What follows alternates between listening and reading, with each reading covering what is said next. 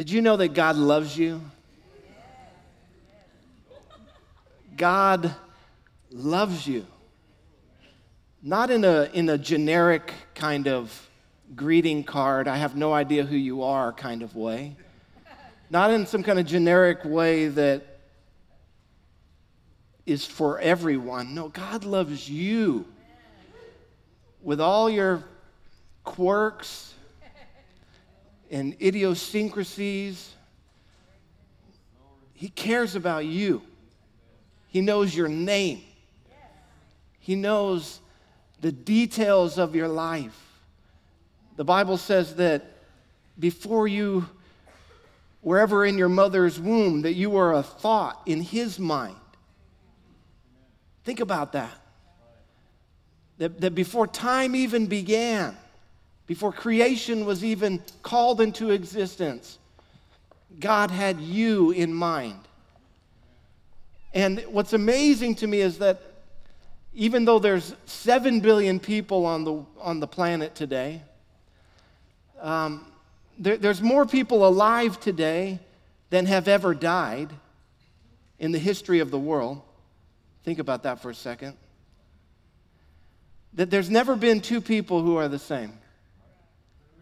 Not ever two people who are the same. And I'd run out, after I made about 10 people, I'd probably be scratching my head like, I don't know if I could make any more that are different.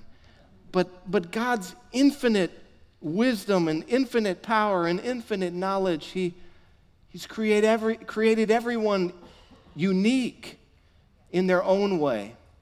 Yet each one, the Bible says, is created in His image, in the image of God. And God, for whatever reason, He loves you. And the Bible says that He doesn't love us because of the good in us, that He loves us because of who He is. That He is love itself. So His love for you is not based on who you are, it's based on who He is. His love for you is not based on how good you are, it's based on how good He is. So that means even when you fall and fail and sin, that it does not in any way diminish God's love for you in the slightest sense. Because His love is perfect. His love is unconditional. His love is not based on some sort of reward system or system of doing the right things and then He will love you. No, God loves each and every one of you perfectly. Perfectly. And we see that God loves humanity. He has this affinity, this tender place in His heart for humanity. It's a love that He has for humanity that is different from the rest of creation. That God loves you in such a way that's different from the love that He has for the animal kingdom. That God's love for you is different than the way He loves the trees and the sea creatures and Free Willy and Shamu, and that God has a love for you that is so much greater and so much personal, in a personal way. He loves you. And so you can love someone in a generic sense, but then to know someone and to then still love them is a very powerful thing. To continue to love someone with all their faults and all their weaknesses and all their shortcomings is a powerful thing. And that's the love that God has for us. Genesis chapter 1, if you want to go there in your Bibles.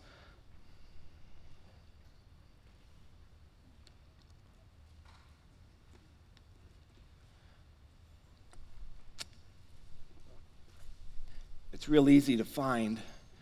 It's on page 1.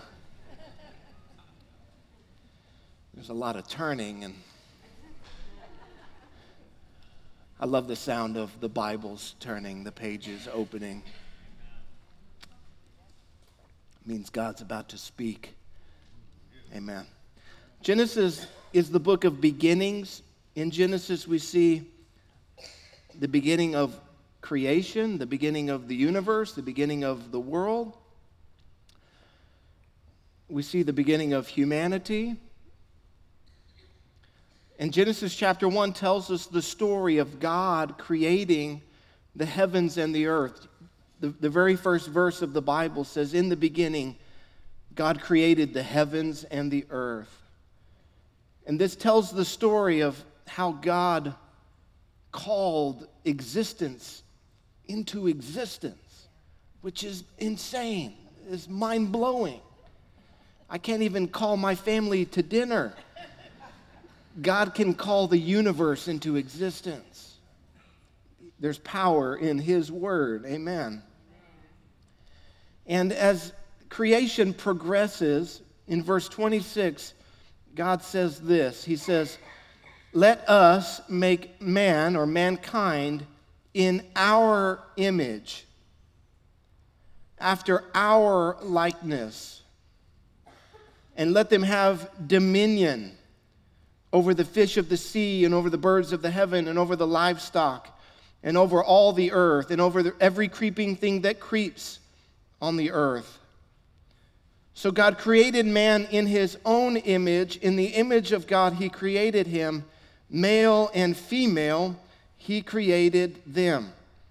How many of you are glad that God created us male and female? Amen. I'm really glad about that. And then God blesses them. You know, you serve a God of blessing. Did you know that? That God's blessing continues to go out all the time. We live under His blessing every day. That every breath we take is a blessing from God. Every breath.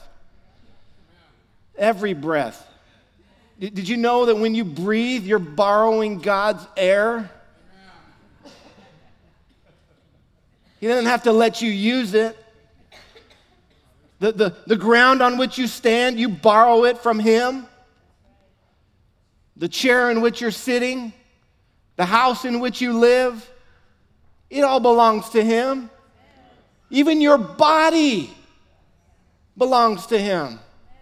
Your mind belongs to Him. Your intellect belongs to Him. Your emotions belong to Him. Your thoughts belong to Him. You know, you could never even think a thought if God had not first thought about you. That every thought you think is only possible because God has given you life. Given you life. You are alive today because of the blessing of God that He has placed on His creation. God blessed them and said, "Be fruitful and multiply and fill the earth and subdue it and have dominion."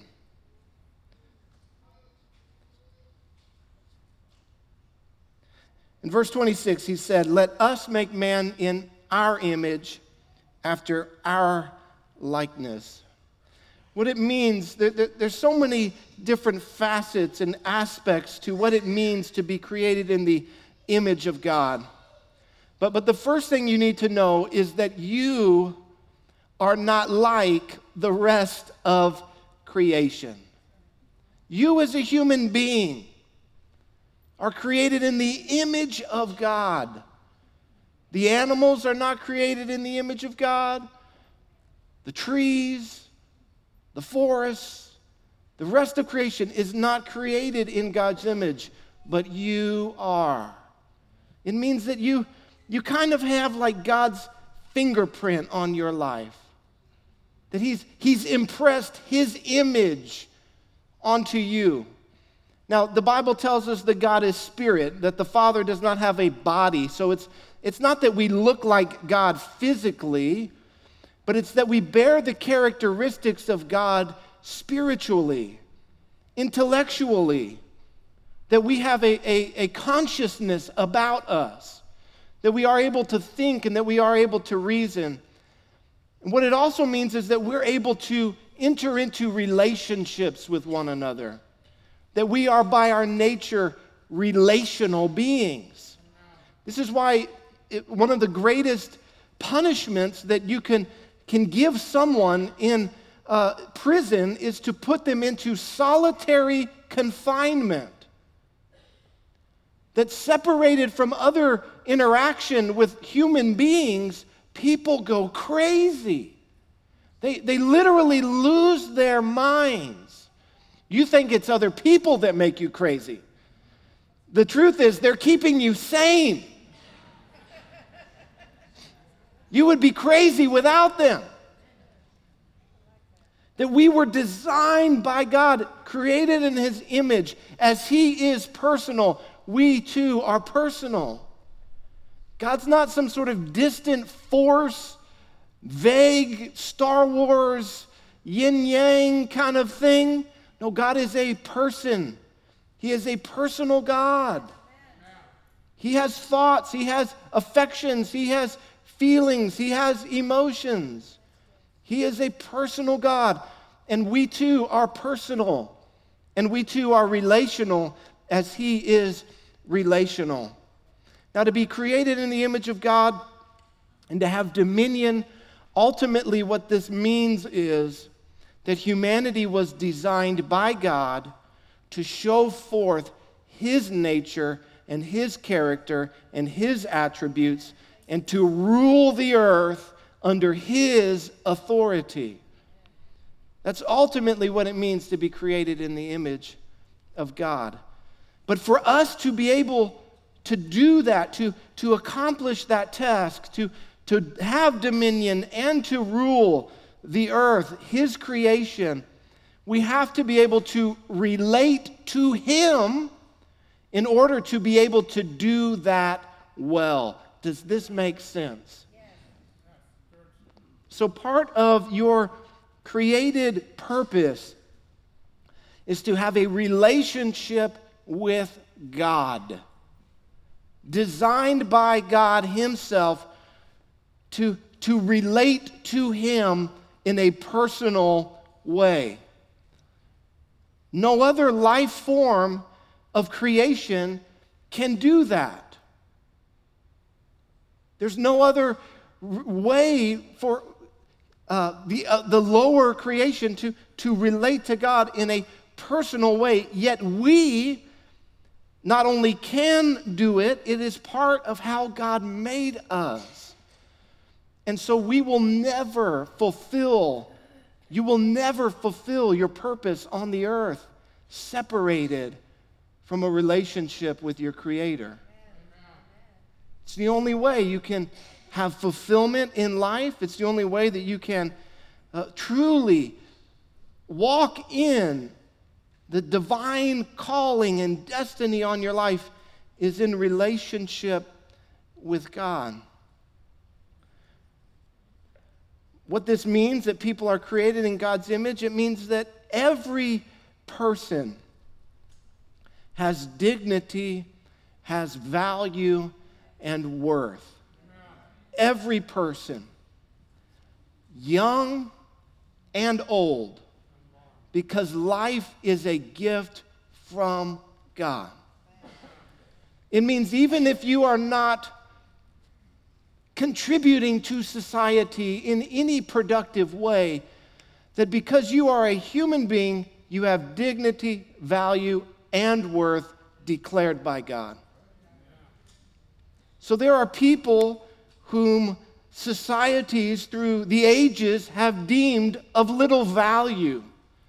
And it does not matter what people say about how much value another human life has. What only matters is what God says. So whether you are like my own children who contribute nothing to the world at this point, and probably will not for another decade, Or you're an elderly, aged person who can only survive by being hooked up to machines. The Bible says that you have value and worth because life is precious and life is sacred because it is a gift from God. This also applies to those who are alive but not yet born. The unborn have dignity, value, and worth. And in God's eyes are human beings. Though they have not developed as much as you and I have, nevertheless, they are His image bearers. Nevertheless, they should be protected. Amen. Amen.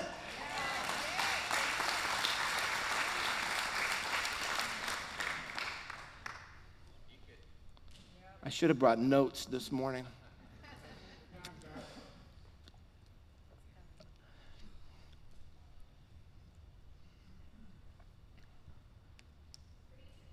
So,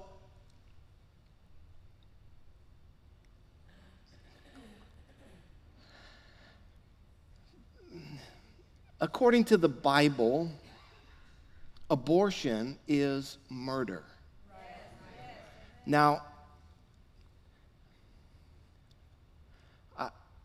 I know that in this room, or in a room this size, there will be women who have had an abortion. This is not a message against you. We're not attacking anyone.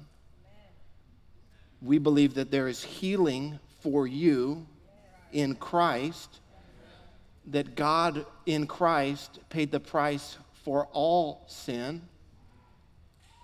But to take a human life unjustly is murder, is wrong, and is evil. And it's very clear from science that what is inside the womb of a mother is a living human being. That it is separate from the mother scientifically. It is not part of the mother. It is a separate entity who is dependent upon the mother, much in the same way as a born child is also dependent upon a mother and father to take care of it. So dependence upon someone for survival does not grant personhood. Personhood is independence of dependence.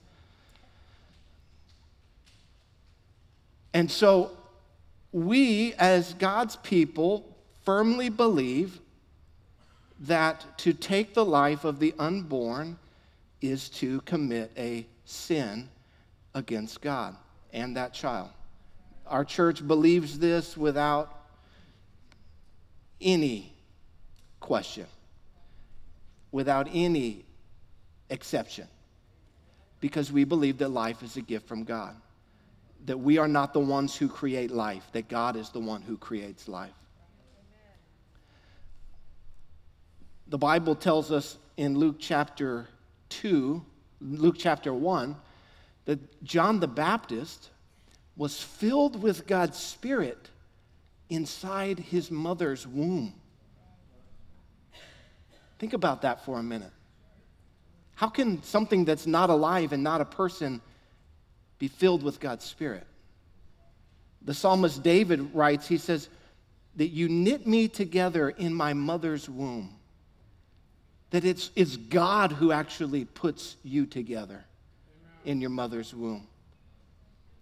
And so to short circuit that and to terminate what God has started is to take life unjustly. And it's wrong and it's evil. And again, I want to underscore that there is forgiveness and there is redemption and that there is grace and that there is mercy for all at the foot of the cross of Jesus Christ. Amen.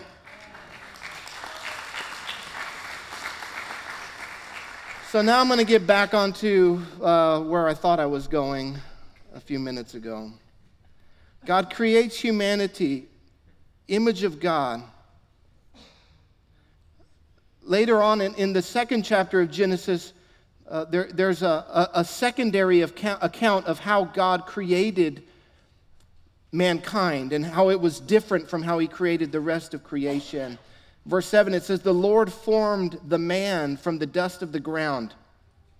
So God forms Adam, and Adam is standing there lifeless, like an empty shell, kind of like those blue jeans that they're freezing up north. You know how they're putting them out in the snow. Adam's kind of standing there like a dust clay creation, frozen, cannot move.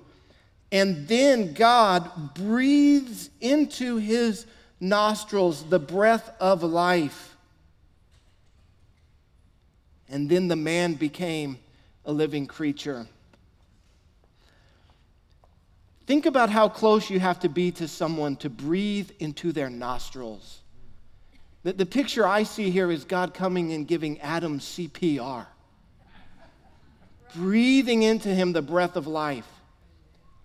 And the moment Adam opens his eyes the first time, he is in the presence of God. He comes alive in the presence of God. He comes alive face to face, if you will, with God, with his Creator. And this is how humanity and divinity are designed to live and to function and to operate face-to-face relationship with God. In communion, in community, in relationship, in intimacy. It says in verse 8 that God planted a garden in Eden, and he put the man who had formed, and he put him there to work the ground and to do what he had commanded him to do. God gives Adam some instruction on how to live and how to operate and how to function in his creation, to live under God's rule and to live under God's blessing. And the instructions God gave to Adam were for Adam's good. Amen? It was to protect him from evil, to protect him from sin, to protect him from rebellion, to protect him from death. God ends up creating Eve as well. And together, they walk with the Lord. In verse 24, God says, "A man shall leave his father and mother and hold fast to his wife, and they shall become one flesh." And verse 25 tells us that the man and his wife were both naked and were not ashamed. That there was this beautiful picture of humanity living in this garden, living in God's presence, living under God's provision, living under God's rule, living with God's blessing, and being in relationship with man and wife in perfect harmony, in perfect unity. To walk totally exposed to one another with no shame, with no fear, with no guilt. We all know the dark side of relationships, of opening your life and opening your heart and opening yourself to another person, and to then have that person betray you. We've all experienced that in life in one way, shape, or form. And so it causes us to not live fully exposed to one another because of fear, because of shame, because of hurts. And so we all kind of protect ourselves with these walls and these barriers and socially constructed things to keep ourselves safe from one another. But this was not Adam and Eve. They didn't know any of that. We can't even imagine what that would be like.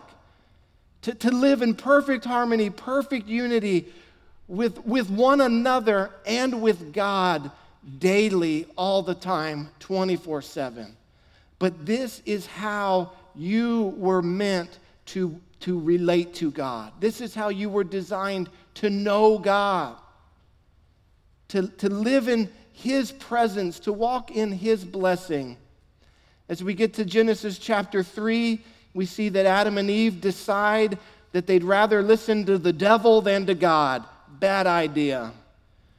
They thought Satan was a good theologian, that he had come up with some good doctrine, and so they decide, we're not going to listen to God, we're not going to listen to His one rule. It wasn't complicated. One rule. They couldn't even keep one rule. They go their own way. They rebel against God. They walk away from God. They turn away from Him. They enter into sin. Humanity comes under the power of darkness. All of creation is under a curse now, even today, because of the sin of humanity. And this could be the end of the story. It could be humanity progressing in sin and death and in darkness. As you watch the story unfold, Adam and Eve's first children, brothers, the older brother murders the younger brother. Humanity doesn't even make it out of the first generation born before we're taking each other's lives. Yet God loves you. Even though Adam and Eve had sinned, even though Cain and Abel had sinned, even though all of humanity has sinned and walked away from God, God still loves you. And so what God does and what the rest of this story is all about, this book is about God pursuing relationship with His fallen people. Wow, the time's really going by today. God calls a man named Abraham. He says, Abraham, I'm going to use you to be a blessing to all of creation. Through your family, through your descendants, all of creation will be blessed. All the nations of the world will be blessed. Abraham's family becomes the nation of Israel. The nation of Israel, God calls them to Himself. He makes a covenant with them through a man named Moses at a place called Mount Sinai. It's where the Ten Commandments came from. How many of you have seen that movie with Charlton Heston, right? Not that many of you. Okay, great.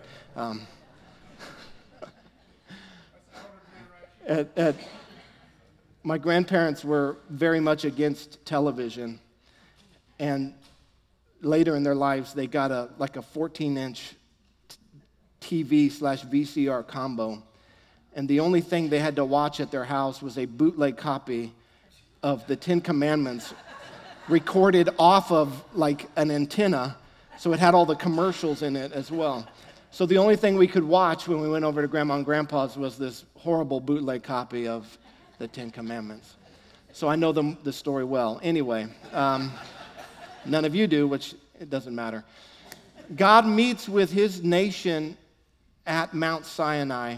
And God says, I want this whole nation to be priests unto me, to be a priesthood unto me. What this meant was that Israel was to be God's ambassadors to the nations of the world. That Israel was to be the image bearers of God, again, to creation, so that creation, all of the nations of the world, could enter into a right relationship with God. Israel rejects God at Mount Sinai. They say, we don't want to be your priests. Make Moses your priest. And so God comes up with this system called the sacrificial system for His presence once again to dwell in the midst of His people. And so they set up this tabernacle. It was a progression of this tent that housed the presence of God on the earth, and at the front of it was this altar that there had to be sacrifices on it to atone for sin. And there was this progression that the priests could make of of making a sacrifice to atone for their sin, of coming into the presence of God in this tent, in this tabernacle where God's presence was. And in this place of God's presence, there was things that represented the Word of God and the presence of God. And then once a year, there was this third room called the Holy of Holies. This is where the Ark of the Covenant was. This was where God's presence dwelled on the earth. One person once a year could go into that Holy of Holy place and meet with God. But the idea was that God wanted His presence to be in the midst of His people. The picture that we see in the garden of what was lost because of sin, ever since that moment, God has been working to restore that in the lives of humanity. And so we see here in the tabernacle, God's presence dwelling there. In Israel, they got established in their own land, a permanent home. In the city of Jerusalem, they built a temple to God. And in Psalm chapter 33, it tells a story of when Solomon dedicated that temple to the Lord.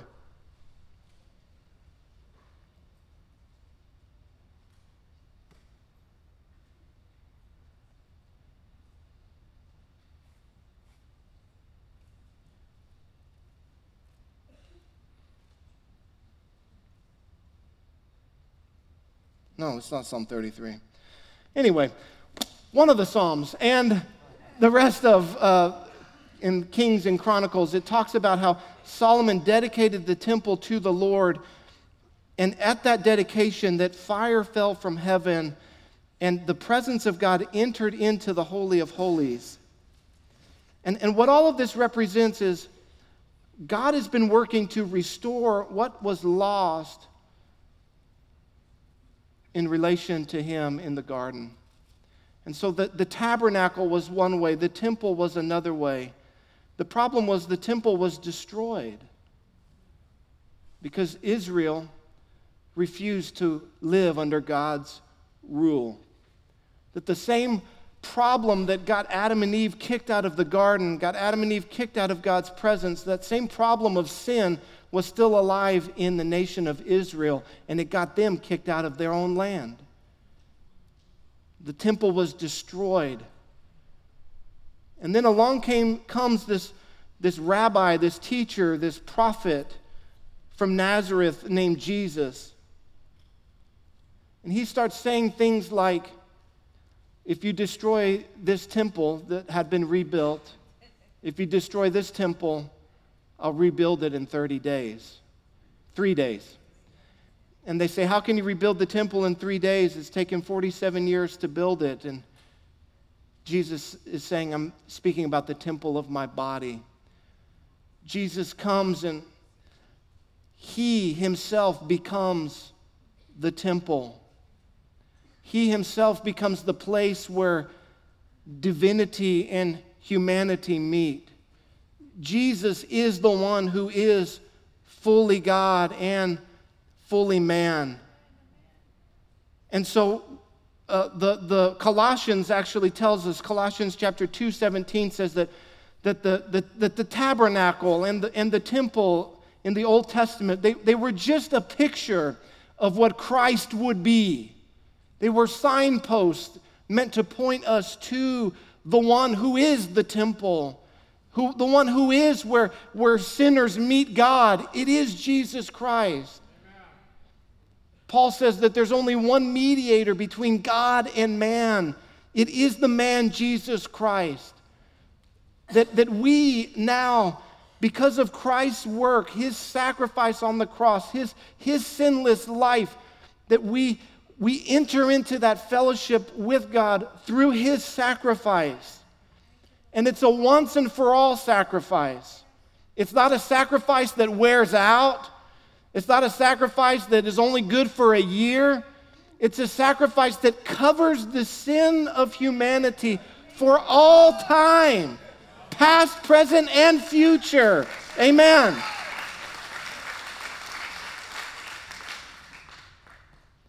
And so the idea is that God wants to be with his people, that God loves you. He wants you to have access to his presence. Sin is the problem. Jesus dealt with the problem, but he himself is our temple. The temple was destroyed. There's no other place that we go to meet with God. We go to a person, Jesus Christ, the mediator between God and man. Jesus himself on the cross, hanging, dying for the sins of the world, hangs elevated, exalted between the two worlds. He hangs connecting, bridging the gap between earth and heaven. In his body, he bears our sins on the cross. In his body, he pays the price and the penalty for sin. And then he, as our great high priest, he ushers us in past the altar of sacrifice, past the place of just friendship and fellowship, and into the Holy of Holies, into the most intimate place with God the Father that you and I and every single one of us was designed by God to have access to every moment of every day. And so now, where does humanity and divinity, where do they come together? They come together in Christ. And so the apostles, they sit down and they write letters, and Paul will write things like, don't you know that your body is the temple of the Holy Spirit? That now you, because God has given you his Spirit, that now you are this walking temple wherever you go? So Paul says, hey, be careful what you put into God's temple. Be careful what you eat. Be careful what you watch. Be careful what you listen to. You don't want the temple full of garbage. God's Spirit wants to come and to dwell. But also, when Paul writes, he says, your body. Don't you know that you are the temple? That word is the plural of you. So if you read it in the King James Bible, it'll say, don't you know that ye, which is the plural, which is to say that when we come together as the church, that we are the place where God's Spirit dwells. That when we come together, we right here, right now, are the place where divinity and humanity come together. That as we come together to worship God, to sing his praises, that his presence is here in our midst. That same presence that brings healing, that brings provision, that breaks down barriers, that allows people to enter into relationships and to not have fear and to not be ashamed. It's right here with us when we come together. God's Spirit is here. When you get all the way into the end of the Bible, Revelation chapter 21, the picture that John sees of the return of Christ, when Jesus returns, what he sees is not us going up into heaven. What he sees is heaven coming down here to earth. He sees it in the form of a new city, a new Jerusalem, that heaven comes to a new earth. And it says that there's no temple in this city because Jesus Christ is the temple and that his presence fills the whole earth. Amen. John actually gets measurements for this new city, and as he measures it out, it's a perfect cube, just as the Holy of Holies was in the tabernacle, just as the Holy of Holies was in the temple, and just as it will be, not that it's going to be a cube, but that God's presence will fill the whole earth, and we're all invited. We're all ushered in. Jesus is taking us all into that place to have relationship with God, intimacy with the Father, sins forgiven, dressed in white, pure as snow, singing his praises, working under his rule, living in his blessing, that will finally, ultimately be the place where divinity and humanity meet. And until he returns, this is a taste of that. When we come together as the body of Christ, forgiven, redeemed, restored, washed clean, new creation, old life of sin and shame, dead, buried with Christ. We've been risen to new life in Christ. We come and we experience the presence of God, the life-giving Spirit of God. Amen. And so that being said, I think church attendance is very important. I think that being here on Sunday morning is the one thing that should be the number one priority in your life. That there is a spiritual life to be received that is given as we come together as God's people. That you need. That you need. And I don't know if it comes across the live stream that way. I don't know if it comes across the recording that way. It doesn't for me. I have to be here. There's something about being here where God's presence is here in this place. Now, we have access to God's presence all the time. You can have it in the car, in the elevator, at the doctor's office, because we are the temple. But when we come together, man, there's something powerful that happens.